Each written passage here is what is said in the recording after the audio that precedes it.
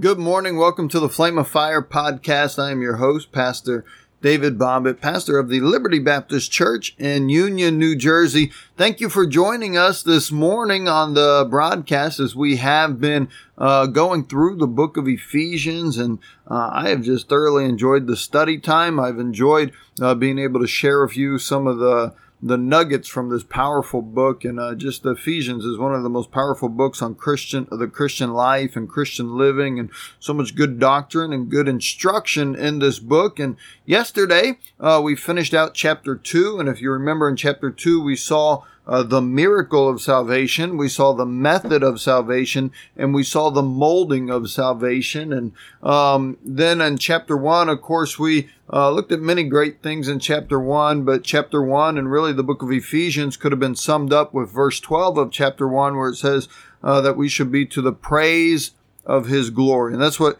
our Christian life is about, to bring praise and honor and glory to our Heavenly Father. And so now, as we come to chapter 3, Chapter 3 is the last section, or the last chapter in section 1. If you remember, we divided Ephesians into 3 parts, and the first section that we've been looking at is our position and grace, And so chapter 3 is the last chapter in section 1 on the position and grace, but it's really a transitional chapter that transitions into chapter 4, which starts talking about our service and grace. And so in chapter 3, you find 2 main themes. You find the church, and the church as a mystery that was hidden in past ages. And then you find prayer for inner fullness and prayer for knowledge in the ministry. And so as we look at chapter 3, we find Paul discussing, though, the ministry he was given. And of course, Paul's ministry was that of taking the gospel to the Gentiles. That was his calling in his Christian life. And that was what God set Paul apart for. And you find that recorded, of course, in the book of Acts and in Paul's testimonies throughout his epistles to the churches. And so as we look at Paul's ministry, what a powerful ministry Paul had. Paul was a great church planter. I mean, Paul planted churches all over the known world at that time, and he would just go from city to city planting churches and training and instructing those people how to walk with God, how to run a church. And those churches, he would plant a church in kind of the main city, the main hub of the area. And then as you read the Bible, you find that those churches were then starting churches all around their surrounding area. And that's what that's how it's supposed to work. That's what we need to get back to, planting churches. But what a powerful church planter Paul was. He was a great missionary. He was a great Christian. He was a great mentor. You always see Paul mentoring and working with young men who wanted to serve God and do work for God. And, Paul, he was a great witness. He was a great soul winner, always caring about people's souls and taking time to witness. And so what a tremendous ministry that Paul had. And I believe there's a lot that we can learn about Paul's ministry here in chapter 3 that will help us in the ministries that we've been given in life. And so I believe every Christian has been given some kind of ministry, whether you realize it or not, no matter how long you've been saved. If God has saved you, He's given you a work that He has specifically for you, whether that's the ministry of a parent, whether that's the ministry of a husband or a wife, the ministry of being a good godly friend. Your workplace. You say, preacher, God hasn't called me into ministry. I believe your workplace, your secular job, if you're in the will of God and that's where God wants you working, then I believe that secular job that God has given you is your workplace. There's people there to reach. There's people there to witness to. There's people there to encourage and to be a help to. And so your job, your workplace is your ministry. And there's ministry in your church that you ought to be involved in too. And sometimes Christians get the idea that the work of the church is only for the pastor, but the pastor is the leader there, and then the work of the church is for everybody, for all the members working together. The The church, the Bible refers to the church as a body, and everybody has a part, everybody has a place, everybody ought to be involved. And so as we continue through, or as we start looking at chapter 3, I want us to look at Paul's ministry toolbox. And I believe here in chapter 3 of Ephesians, we find many tools that Paul used in the ministry that made him a success in his ministry that we too can learn from and can use in the ministries that God has given us. And this morning, I want to start out with this first tool in Paul's ministry toolbox, and that is the tool of his position. His position. Let's go ahead. We'll start Ephesians chapter 3. Look at verse 1. The Bible says, "For this cause I, Paul, the prisoner of Jesus Christ for you Gentiles, if ye have heard of the dispensation of the grace of God, which is given me to you word, how that by revelation he made known unto me the mystery, as I wrote afore in few words, whereby when ye read, ye may understand my knowledge in the mystery of Christ, which in other ages was not made known unto the sons of men, as it is now revealed unto his holy apostles, the prophets of the Spirit, that the Gentiles should be fellow heirs and of the same body, and partakers of his promise in Christ by the gospel, whereof I was made a minister,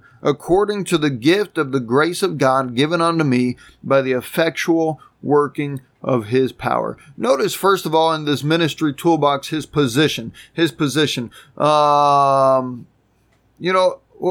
it was so important to Paul here in chapter 3 that the church here at Ephesus, and that we, as we read this, it was important to Paul that we understood his position. In verse 1, he says, "For this cause I, Paul, the prisoner of Jesus Christ for you Gentiles." And then in verse 7, he says this, "Whereof I was made a minister, according to the gift of grace of God given unto me by the effectual working of his power." Paul said, I was made a minister.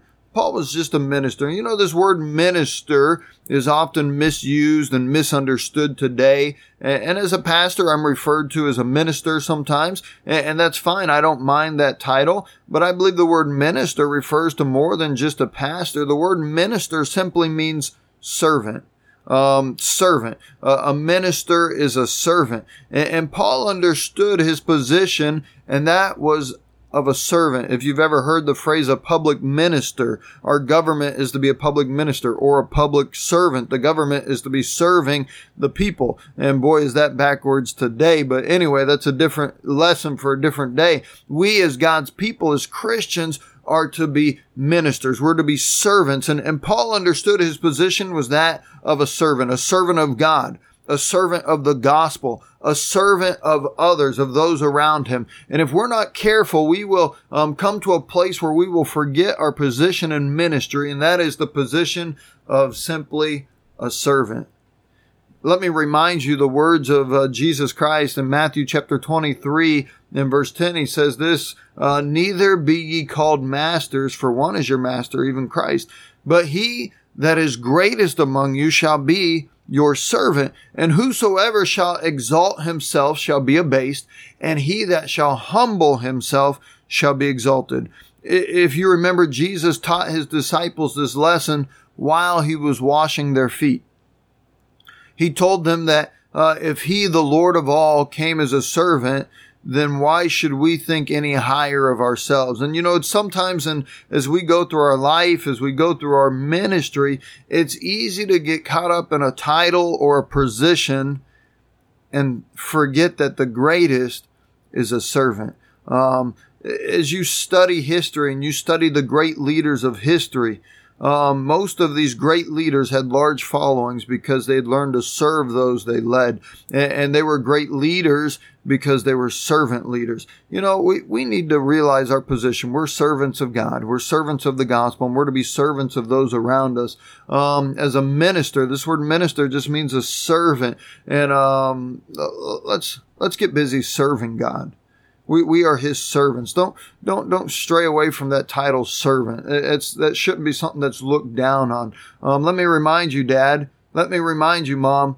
we're to minister to that family. We're to serve that family. Now, this doesn't mean the kids run the home, but it means that we're serving them and providing what they need to walk with God and to be a success in life and to learn and to go out and do the same.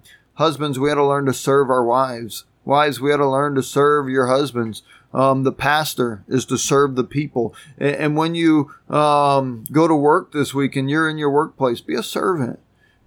First of all, Paul understood his position, and the first tool in his ministry toolbox was his position.